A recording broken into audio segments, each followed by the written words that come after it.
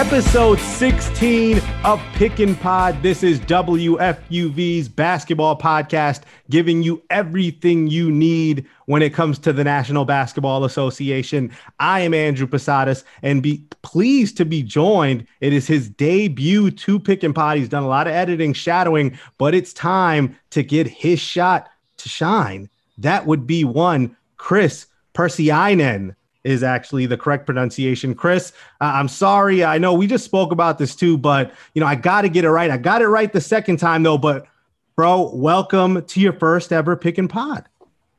Thank you very much. It's my honor to be here on the show. I can't wait to talk hoops and just get into everything. All-Star game, the signing that went down. There's a lot to break down, Andrew. I'm ready. A lot to get into, Chris. As Chris just mentioned, we'll get into that big signing, Blake Griffin going to Brooklyn, talk about what that does for the Nets moving forward in the second half of the season. We'll also look at that other team in New York, the New York Knicks. They're still in the playoff hunt. Chris and I will talk about what the Knicks' chances are with that second half schedule being as tough as it is. Can the Knicks hold on and get one of those 8th playoff spots in the East? But first, let's get started with the All-Star, not the weekend, but the All-Star night that was on Sunday as the NBA's best players went to Atlanta, originally scheduled to be in Indianapolis, but with the pandemic moved to Atlanta to make it easier for Turner, who was the main broadcaster of the festivities. And Chris, COVID, that has been the main thing, the pandemic. It reared its ugly head early on, the huge news. Joel Embiid, Ben Simmons, they're out due to contact tracing with a barber of theirs who came with an inconclusive test, then positive. We also had injuries. KD, one of the captains, out with a left hamstring strain. We're also missing Anthony Davis. Devin Booker was not there. And the game itself, I mean, Team LeBron, that starting five of him, Steph, Luka, Giannis, and the Joker, and then to have Damian Lillard come off the bench, I'm sure Kevin Durant was happy he didn't have to be a part of that because that was an absolute mauling. Team LeBron wins 170-150. And Giannis, MVP, 35 points, perfect, 16 of 16. But the big story, Chris, has to be the shooting display, just the unmitigated gall, as Stephen A would say, of Steph Curry and Dame Lillard. They were unconscious. I mean, Steph is shooting from Peachtree City. Dame says, all right, let me shoot from Buford. These guys were out of control last night. The guards, the small guards putting on a show for the not the fans, the onlooking fans via their television, our television screens. You're right, man. Steph and Dame did, in my opinion, what best embodies the modern spirit of the All-Star game, and that's to put on a 3-point show. Of course, NBA Twitter, I saw a side of it that had the take. There was only one mid-range shot made the entire All-Star game. Like, what has basketball become? And my response is, why are you watching the All-Star game looking for like Nikola Vucevic mid-range jumpers? I don't know. Like, I love Vucci Main, but I can't. That's not why I'm tuning in. We didn't tune in for that.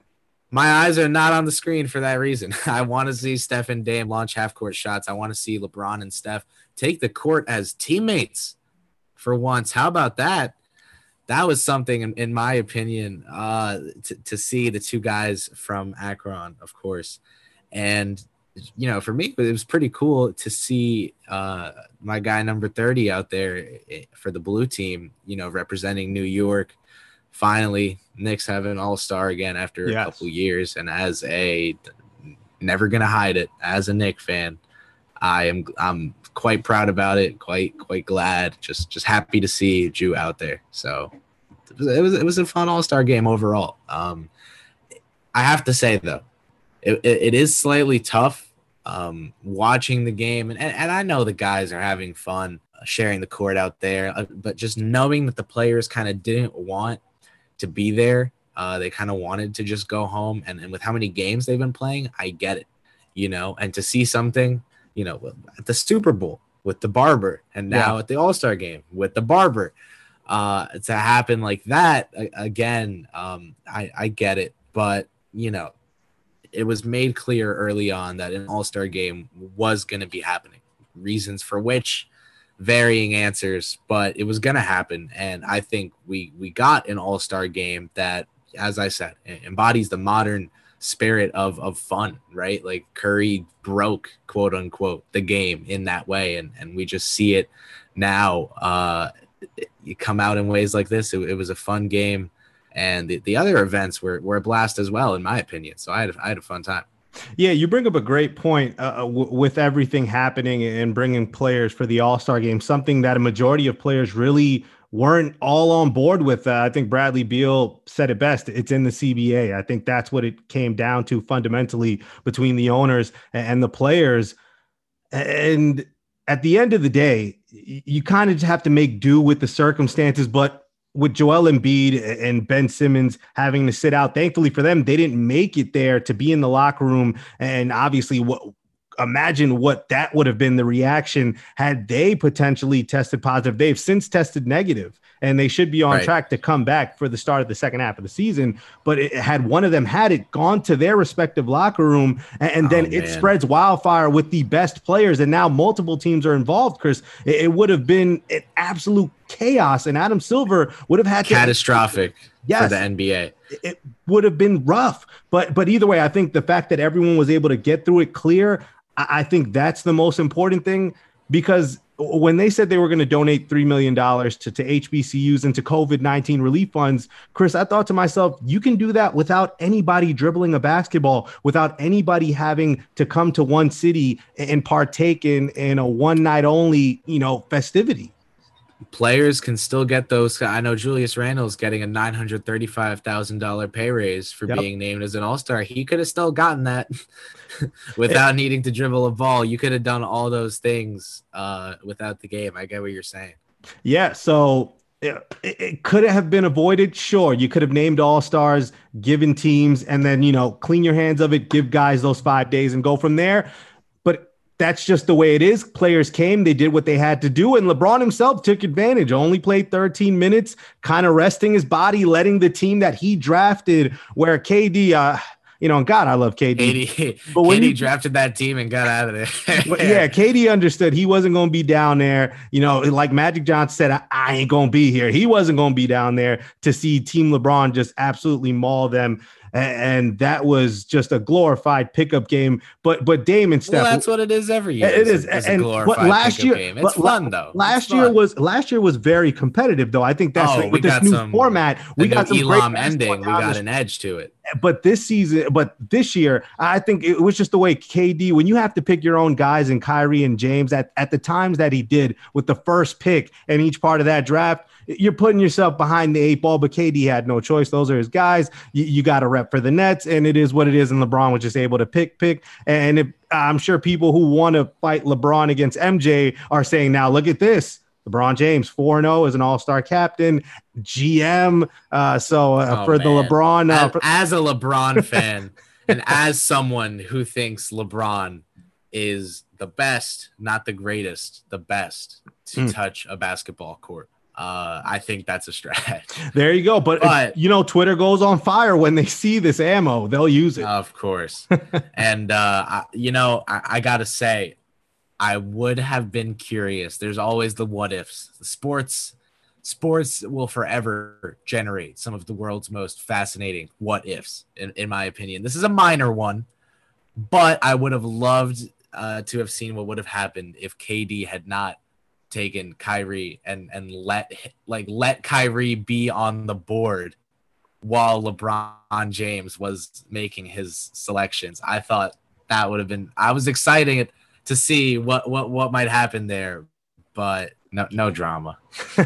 Well, let's talk about the other festivities part of this All-Star night. When we think of before the game, the skills challenge, the big men continue to dominate. The last 4 out of the last 5 years, a big has won it. Domantas Sabonis able to get some revenge. Last year, he lost to Bam Adebayo. He beats Vucevic in the finals. of that. The 3-point contest, which, Chris, I don't know if you agree with me, but I think this is the prime time event now. The way the game has evolved, the 3-point shot is the prettiest shot to watch in basketball. It's no longer the dunk. And I think that's because it's become a bit banal because we've seen everything. You've kind of seen every dunk, and the dunks we don't see, like you remember Turner, TNT had that dunk contest. What was it, last year or not too far ago, where they just had a huge dunk contest with guys from around the country, like that guy Kilgannon, the guy who's like a sensation. Jordan. Yeah. So those are guys who, you know, they train and that's all they do are these specialty dunks. That's what they're built for. That's where they get their money. These NBA players,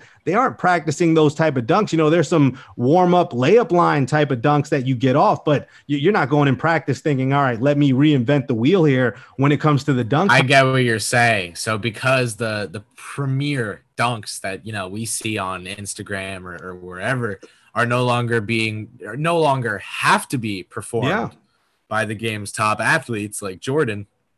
And think about the 3-point contest becomes the more, you know, the event with a little more glitter on it. I get what you mean. Especially when Steph is there. And then Steph, his first round, he goes for 31. Man. I mean, people used to think that if you got to 20, like, all right, that is great right there in itself. And Steph is getting, all right, let me start off with a quick 31 on you. Well, now they put in those three bombs too. And it's because of him. Think about that. That's how much he's meant to the game, where he has changed that contest where they have to give you those 2 deep shots. I told you earlier, he broke it. He broke basketball. I didn't say it was in a bad way, but he broke the game. And I guess he just came at the right time. The game was evolving this way from the interior out to the perimeter, and Steph comes out of nowhere. And it's kind of like, all right, if this is the wave, I'm going to ride it. And he's been the best surfer out there, without a doubt, the greatest shooter who ever lived. And I'm hoping next season for that next 3-point contest, we get Clay back. Dame decides he want to be in it. And I think that could be a nice little trio there, a nice little triple threat match for that 3-point contest. But I know you want Steph, Clay, Levine. Yeah, I need Devin Booker. Oh, yeah. We definitely need that. Mm-hmm. Oh, and let's hope we get that. But I know you want to talk, and I do too. And I just mentioned the dunk contest, and I did say that it has become banal. But to a sense, we did see some originality, some creativity from all three. I would say Cassius Stanley, I mean, he really just got that first dunk. I'm giving that a 9. But, you know, the greats up there on the panel just decided that it was mediocre. And I think Cassius Stanley, that just took him out from the jump. He was done after that, which kind of left us with Anthony Simons and our guy, Obi Toppin. And Simons, to his credit, Chris, he did come with, you know, he had the mini hoop, grabbed it, went there, and then the final dunk, that kiss in the rim, you know, the proverbial kiss that wasn't. But Obi, that last dunk was not for me. And then for Obi himself, he gets that first one off. And if Zach LaVine doesn't do that on a warm-up line and somebody doesn't record that and put that all over social media, that first dunk from Obi, that's a social media breaker right there. If Zach LaVine doesn't do that in a layup line like a week ago, and then he jumps over Julius and his dad. And I don't care what anybody says about like pushing off with the offhand. I mean, at the end of the day, you still have to make it over stretch and still get that dunk off. He barely even pushed. God. Is that what the argument is? That's what it is. And that my thing is, you still have to get off the ground to get up that high to even put yourself in a position to go over 2 people. And then the final dunk, I will say that final dunk kind of left me wanting, Chris. I thought Obi might pull out something else, but he should have switched the order. He should have done his in a different order. That first dunk should have been last. But just, you know, your thoughts on what you thought, because I know you think Obi should have came back to New York with a trophy. Yeah, I think Stanley's dunk was disappointing to me in the first round. I'm going to say that. I came in the event predicting Stanley to win. So naturally he was eliminated first. Toppin and Simons, if those two are going to be in the finals, which according to I put out grades on Twitter, which I'm going back to find so I don't misquote myself. According to my grades, I would have had the same finals as the judges, Simons and Toppin. The fact that those, like, it was one dunk from each that decided it, and Obi did what he did. Obi's last dunk was not crazy. It wasn't. But Simons wasn't. It's not like his was crazier. His was less crazy. No, if he would have kissed the rim, so- I think you give him a 50, right? If he actually kisses the rim, that's an automatic 50. But the fact that he doesn't, I can't blame him though, because if you're going up with that explosive for a third, here's the thing. I'm of the opinion that you grade dunks, you got to factor in a little bit what round it is, right? Yeah.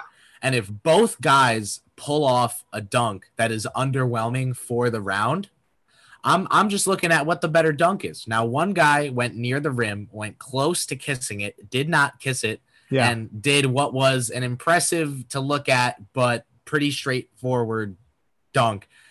And Obi Toppin, I even if Simons went, I'm going to go as far. I'm pissed now because now I'm thinking about this and I'm thinking about how Obi Toppin was robbed of the dunk contest trophy. I'm going to go as far to say that with the exact same dunks that they did, Simons doing what he did, not kissing the rim, Toppin doing what he did, same order. If Simons went first and then Toppin went and did his, they would have given the win to Obi. I think it's because Obi did what he did. People were underwhelmed. And then Simons also had an underwhelming dunk that people kind of sold themselves on because they wanted to sell themselves on something. Oh, well, if he had kissed the rim, it would have been cool. So this is the best bump. That's the thing, though. That's the thing. It was just that originality. Like, oh, he almost kissed the rim. We've never seen anybody almost kiss the rim. We got to call that the Danny Ainge Award. The almost. And no, but Obi, though, I think the problem is he jumped from just inside the free throw line, puts it through his legs, but Zach LaVine is sitting right there. Zach LaVine already done. That's what I'm talking about. We've seen that type of thing. That dunk doesn't do anything for us anymore. So, I mean, I give kudos to Simons. He had himself. He thought of some creative things, but it's not like he didn't reestablish the dunk contest as a premier event. Is what I'm saying. It's not like Anthony Simons, the dunks he did. Everyone's like, oh, I can't wait to see what he does next year because they were nice. They're cute, but I think Obi. To him, I think that last dunk, maybe he was more worried about actually getting it on the first try because you don't get penalized for it, but you do. It doesn't show as blatantly. It's not in the rules, but guys are going to penalize you. And I think that's what kind of led Obi to that third dunk where he played it safe. And even though that's a great dunk, that just goes to show you, I was more exhilarated by that final round. Mike Conley comes out and gets 27, which is incredible. And then Steph is like, all right, I missed a few in that first rack. All right, let me go off and let me get 28. I'll make the last one money ball cash out. Give me that trophy. And then I'm going to knock down 8 threes in the All-Star game. Steph Curry, Chris, think about the shooting he had to go through. If he had shot 2 of 8 from 3 in the All-Star game, I don't think anybody blames him, but to come out and go 50% in that game, I mean, Steph, a lot of people hold Steph to such a high standard and they're quick to bash him if he doesn't shoot a million of a million from beyond the arc, but nobody can say nothing. I love what Steph said, where he said, I have nothing left to prove. I just have a lot left to accomplish. And he's definitely correct in that. You cannot put any slander on that man's name. I don't know. I genuinely don't know. This is serious because it's someone notable and I don't know. So I'm just prefacing this with that. But someone said, this is not an intentional forgetting. This is not like a sass. Someone said that this season involved Steph's legacy being on a line, more specifically the line, the hypothetical line, as if like if Steph didn't have a great year this year, everything was just magically washed away down the drain. But if he did, then it all counts. So I think going into this year, Steph maybe had been hearing some of the claims made in regards to what he's accomplished as a player and come out and said, well, I'm Steph freaking Curry. And here is the proof. It is. I mean, he was just absolutely phenomenal. And again, it wasn't something that all players wanted to go to, but they made the best out of what we have here in our situation with the pandemic. And now guys have the next couple of days. And for some teams, a third or fourth day. Games start back on the 10th, only 2 games on the slate for that day. And speaking of the second half of the season, I want to get into both New York teams because, it hasn't happened too often. It's rarely happened where both the Nets and the Knicks are still in the playoff hunt come March, and going forward into April. And obviously in this season, going into May with the condensed schedule and the schedule being what it is this year and such an unprecedented season. But I want to start with the big news that came out during All-Star night, and that was Blake Griffin. He decides to sign with the Brooklyn Nets. So the Nets bring him in, think of him as the center for small ball options coming off the bench. And again, right now, the Nets currently stand at 24-13. They're a half game back of the Sixers. Chris, I don't think the Nets certainly don't need Blake Griffin at this point.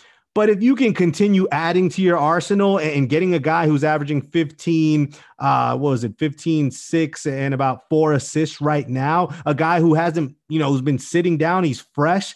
If you're the Nets, you got to pull the trigger on that. And even though it doesn't address their size, it does give them another guy who's a playmaker, a good passer, and that only opens the space up for the countless weapons that the Nets already have. Yeah, my take on the Blake Griffin signing is simple. And that's to remove the name Blake Griffin from the player. Look at what Brooklyn's getting.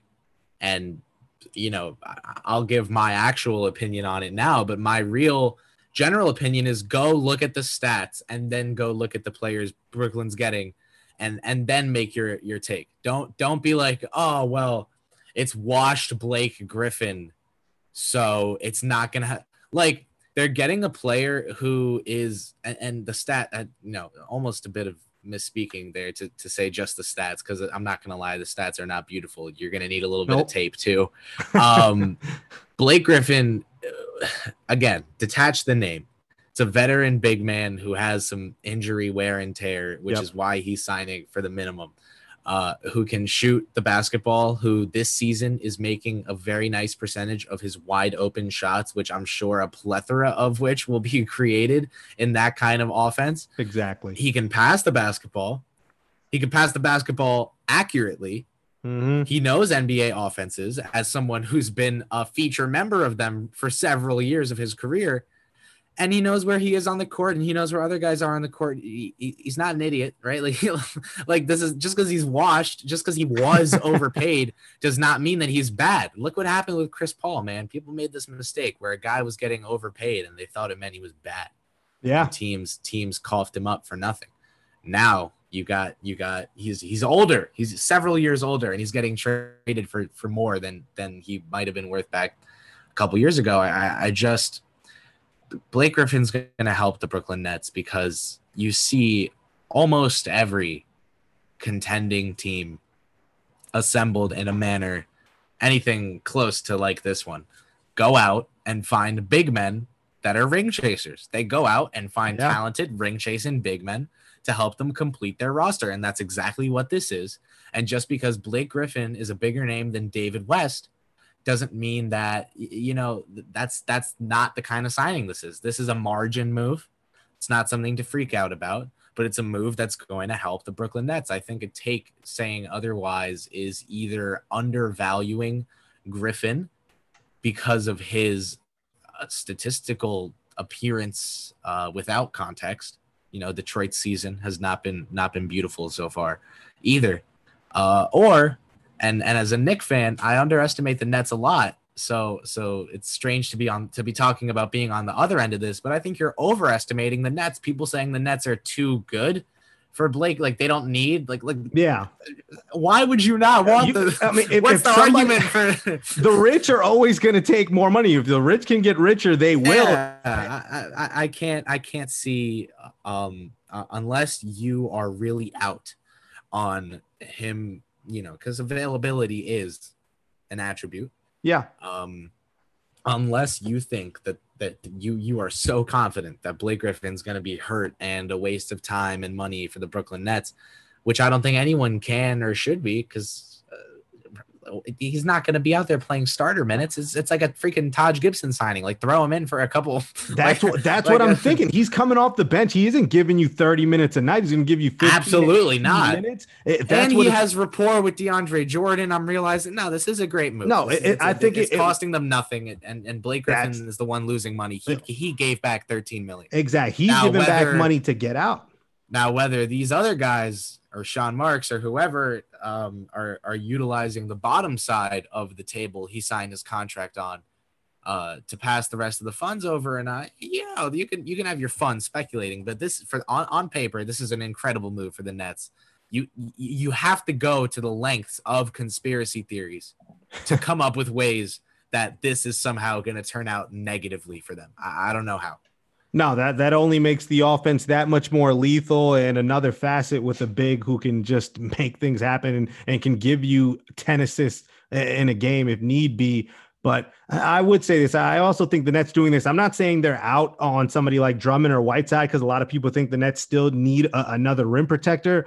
But I think it kind of says more to what they think about maybe Nick Claxton and what he can do. I think they're pretty high on him. So maybe they believe he can kind of fill that in without them having to take on any more money or take on another contract. So for the Nets, we'll see. Blake Griffin's there, and now an absolutely star-studded. It's just a who's who on the Brooklyn Nets at this point. And from what we're thinking, just a half game back of the Sixers, at some point the Nets are going to overtake them. And if Blake Griffin just continues to get this offense, just the juggernaut that they are, if he just adds to that, this is a team that's probably going to run away in the second half of the season, and they might finish averaging maybe 120 points per game. It's ridiculous, Chris. Well, what offenses are doing right now, and Blake Griffin now just gives you another tool in the arsenal to play with if you're Steve Nash.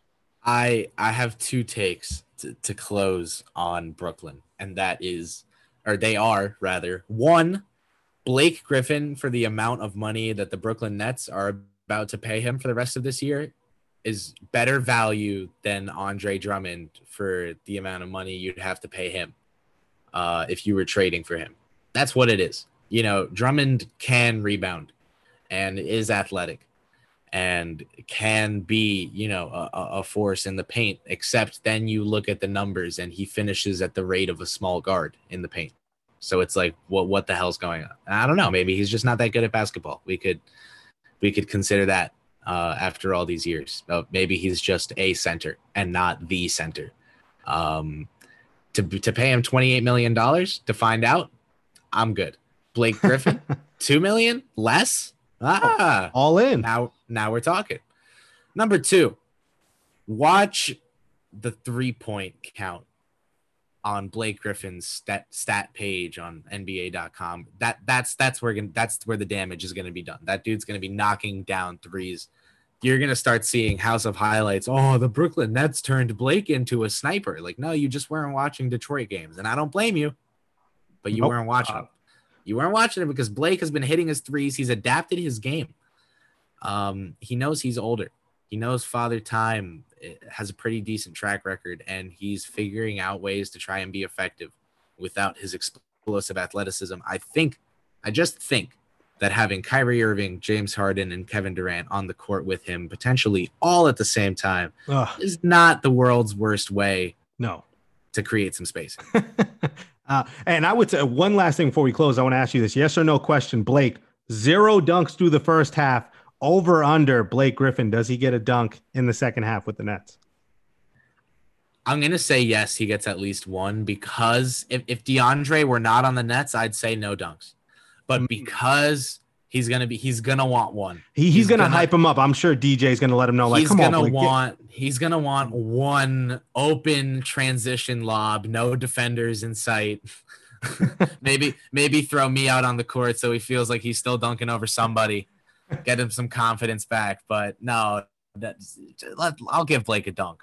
If the over-under is 0.5, I'll take the over. I have to think he's going to catch a lob at some point.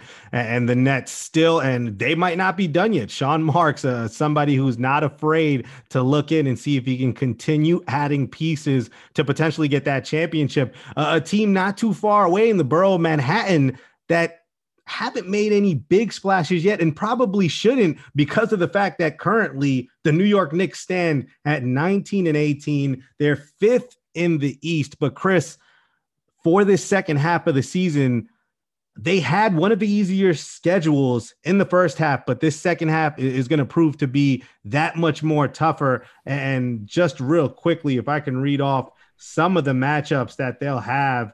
Well, while you look, I can say that they closed the season out on a 6-game road trip.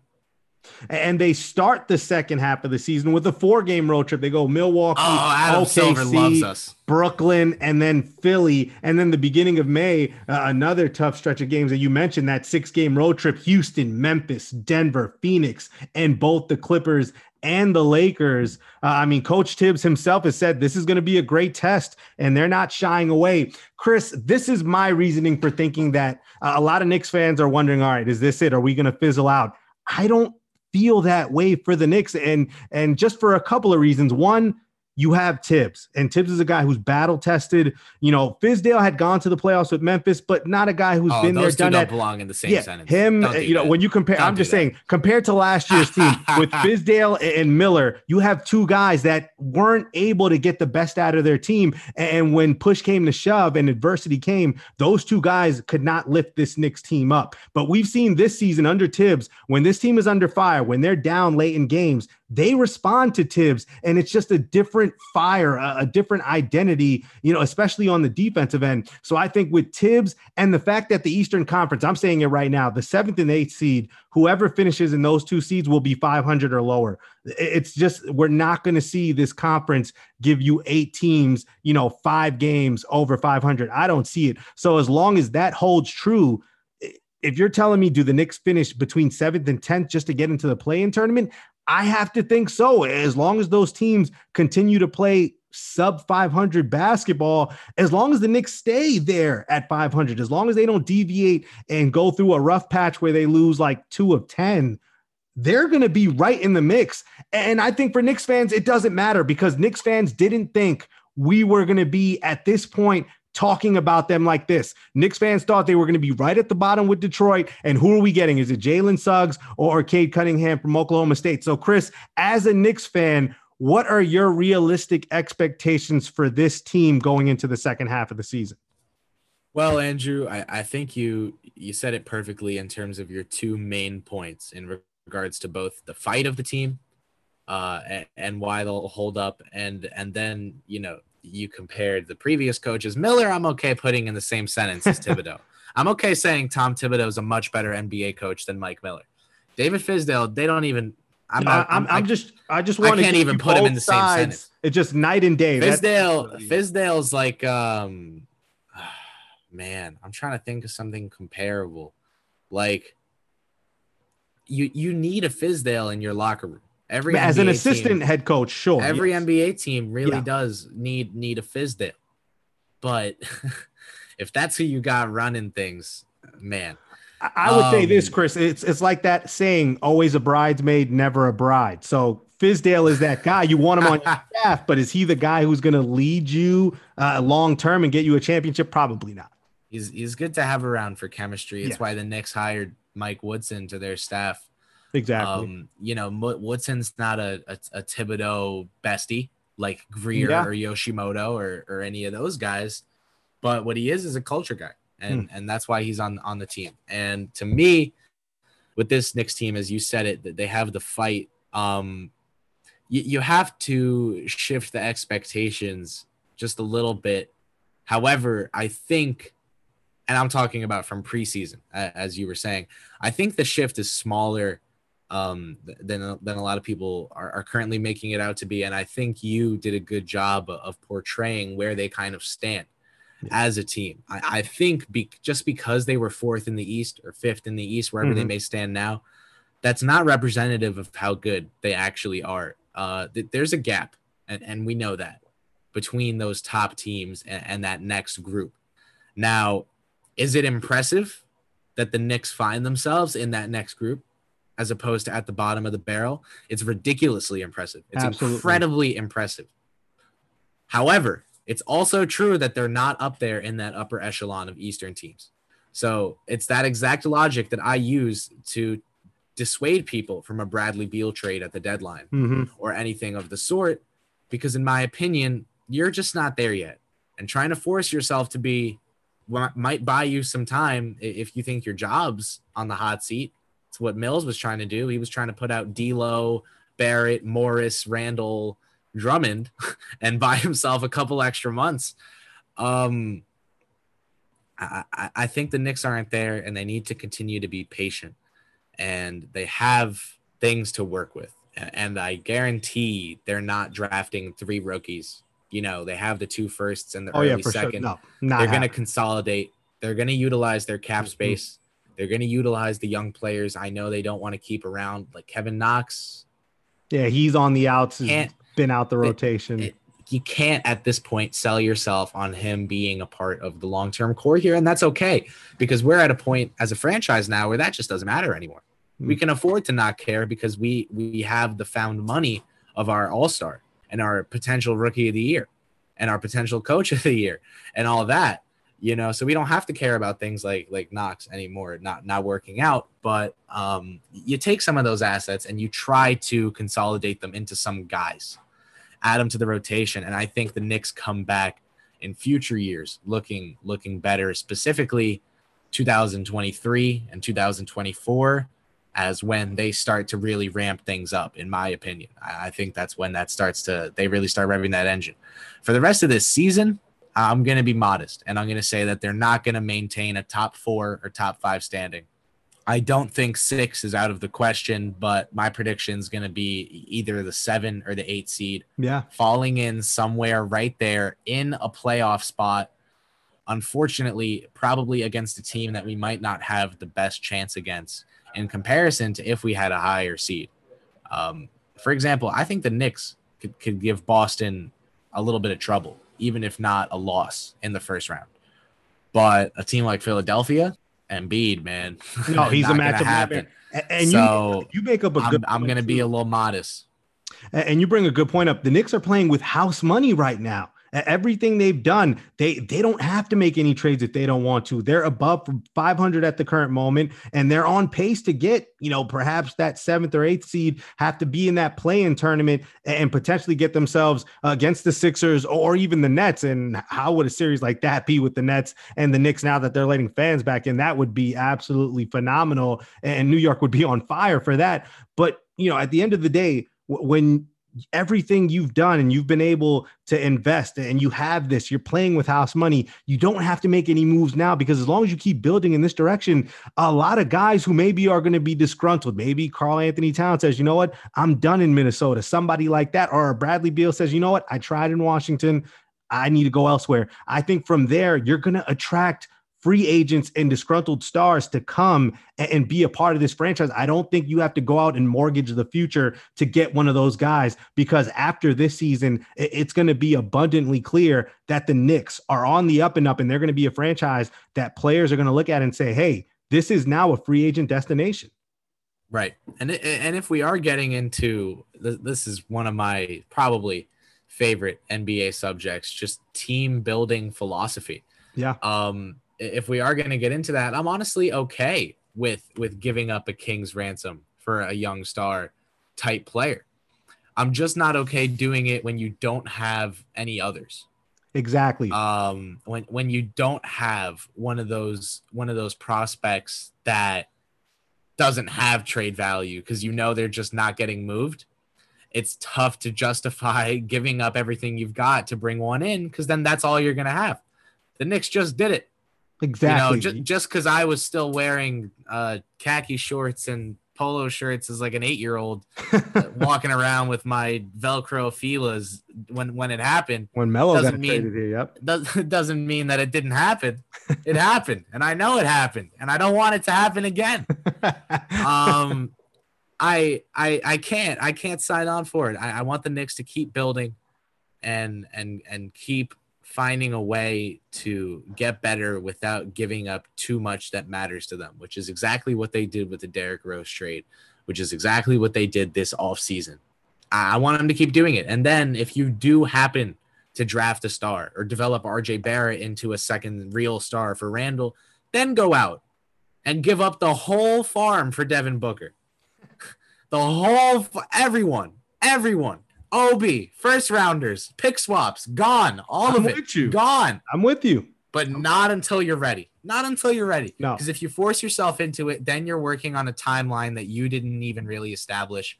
And now you're playing catch up. It's like, look at what the Timberwolves are doing right now. Yep. They traded for Russell. They traded for the wrong guy at a decent, it wasn't the wrong time, but it was the wrong guy. But you got to make the move. They rushed themselves into it, and it's the wrong guy because it's Cat's friend. And now I'm telling you, Karl Anthony Towns is going to be out of there. You can look at them and say, when? At less than 2 years, less than 3 years, he's going to want out because what the hell's going on? It's not winning. That's for sure. No, you're right. And again, I think you make a valid point at the end of it. No need to make a hasty trade like that if it only leads you back to square one. And that second half of the season for the Knicks and the Nets will start on Thursday. The Knicks will travel to Milwaukee to meet Giannis, the All-Star Game MVP, and the Bucks, while the Nets will welcome in Jason Tatum, Jaylen Brown, and the Boston Celtics on TNT. Before we get up out of here, though, Chris, on our Saturday show for One-on-One, we did a mid-season awards type segment. So real quickly, can you rattle off to me your mid-season awards? I know you're somebody, you take a lot of great pride coming in and giving grades, giving awards out. I know you're ready for this. So can you give me your MVP, your defensive player of the year, most improved, your rookie of the year, sixth man, and your coach of the year? Absolutely. I'm not gonna lie; those seem like hard to answer questions, all of them, at first, because the candidates come flying into my brain, and I realize now, even though it is only mid-season, and we're working with the shortened season, so this is not the largest of sample sizes that I'm working off here. But to go down, I think right now, to stay true to what I thought about Philadelphia coming into the season, it would be a disservice to Joel Embiid to have anybody else as the most valuable player of the NBA right now. So I've got to have him up there based on what I thought Philly could do with his talent and the fact that it's actually happening. Joel Embiid, I think he's the first center since Moses Malone. If he stays on, he's on pace to have a 30-point per game season. I think if it happens, he would be the first center since Moses Malone to do it. Now, I'm not a points guy. I'm not a points per game guy in terms of arguments. You're not going to see me tell you that one player is better than another just because he averages more points. But an accomplishment of that size, just like the first center since 1980, what was that? 81, 82? Yeah. So that's huge. And the Sixers are playing great, and Embiid's getting over 11 rebounds a night, and he's been a great defender. And they are, I believe, 1-5 when he doesn't play. Now I know they're not going to be good when they have their worst player out, but it just shows his impact. If you want to go from that angle as well, got to go with Embiid. Yeah, and I would say, just because we're pressed on time here, roll me down from there. All right, so your MVP, Joel. Who is your defensive player of the year? Gobert. Jazz are too good to say anyone else. And who is your sixth man of the year? I got to give it to him again. Clarkson. Right. Yes, sir. All right, so who is your most improved player of the year? My guy, 30, Julius Randle. He went from most hated to, or rather, how about this? He went from dubious handles to all-star Julius Randle. That's a turnaround that's worthy of most improved player. And your rookie of the year, I have to think you're picking LaMelo Ball. I had him number 1 on my draft board. I have him number 1 on my rookie of the year ladder. It's the third son of the Ball family. I got to do it. And finally, I think I know where you're going here. Your coach of the year right now. Not to Utah, not to Salt Lake City. I'm going to go down to Phoenix because my guys, CP3 and Devin Booker, are having a great year. But that whole team has looked incredibly well put together, determined. They're going out. They're playing their own pace. They look smart defensively. Monty Williams, my coach of the year as of right now, even though I'd love to hand it to Tom Tibbs. Yeah, I gave my my midseason awards on Saturday. For me, I'm with you. LaMelo, Rookie of the Year. Jordan Clarkson is the Sixth Man of the Year, Coach of the Year. I also have Monty Williams, but I'm with you. If the Knicks continue to hang around as a top 5 seed, Tibbs will be right there in the conversation. Gotta be. Most improved. Julius Randle's there, but this was my argument. He's averaged over 20 a game, and he's had a double-double for a season. So we knew he was a top 10 type of pick. We know what his ceiling is. I'm going to go Jeremy Grant from Detroit only because he signed that $60 million contract, and he's gone up from, 9 points per game career, now averaging over 20, well over 20. So even though Detroit's not doing well for him, I think he's really played up to that contract amid the scrutiny that some people gave him. Defensive Player of the Year, I'm with you and Rudy, and this is where I'm going to do a disservice right now in the MVP because I said it on Saturday and I'll say it now. That man, Damian Lillard, is season MVP. When you think of CJ, gone. Yusuf Nurkic, gone. Zach Collins, done for the year. Still averaging 30 and 8. They're a top, right now? 5 right now? 5 or 6? They're still right there. I think 5. They should be with Sacramento and New Orleans. No business being where they are at this point. Dame, he has really put this team on his back. And when you saw what he did there, an 11-0 run to finish the All-Star game, I think he is well on his way. And I have a bet with Kelly Bright. And Kelly, I hope you saw Damian Lillard because the Trailblazers are going to finish with a better record than the Sixers. I'm still counting on it. And hopefully Dame gets me that Starbucks on our friendly wager there. I have to do a disservice, but Chris, Damian Lillard, to me, when you consider the hand that Portland has been dealt to still be a top 5 team in the West, I think that says a lot as far as the most valuable player is concerned. Joel Embiid is right there. He may very well win it. I have him second. But for Dame right now, for what he's done, that team has no business. So I have to give it to Dame right now. This play speaks for itself. I get it, man. I can't knock it.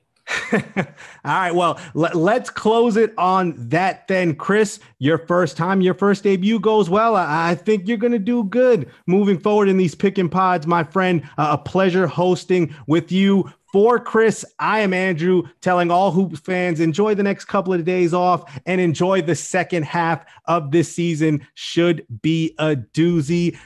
Pick and Pod is a production of WFTV Sports. Until next time, see you guys later.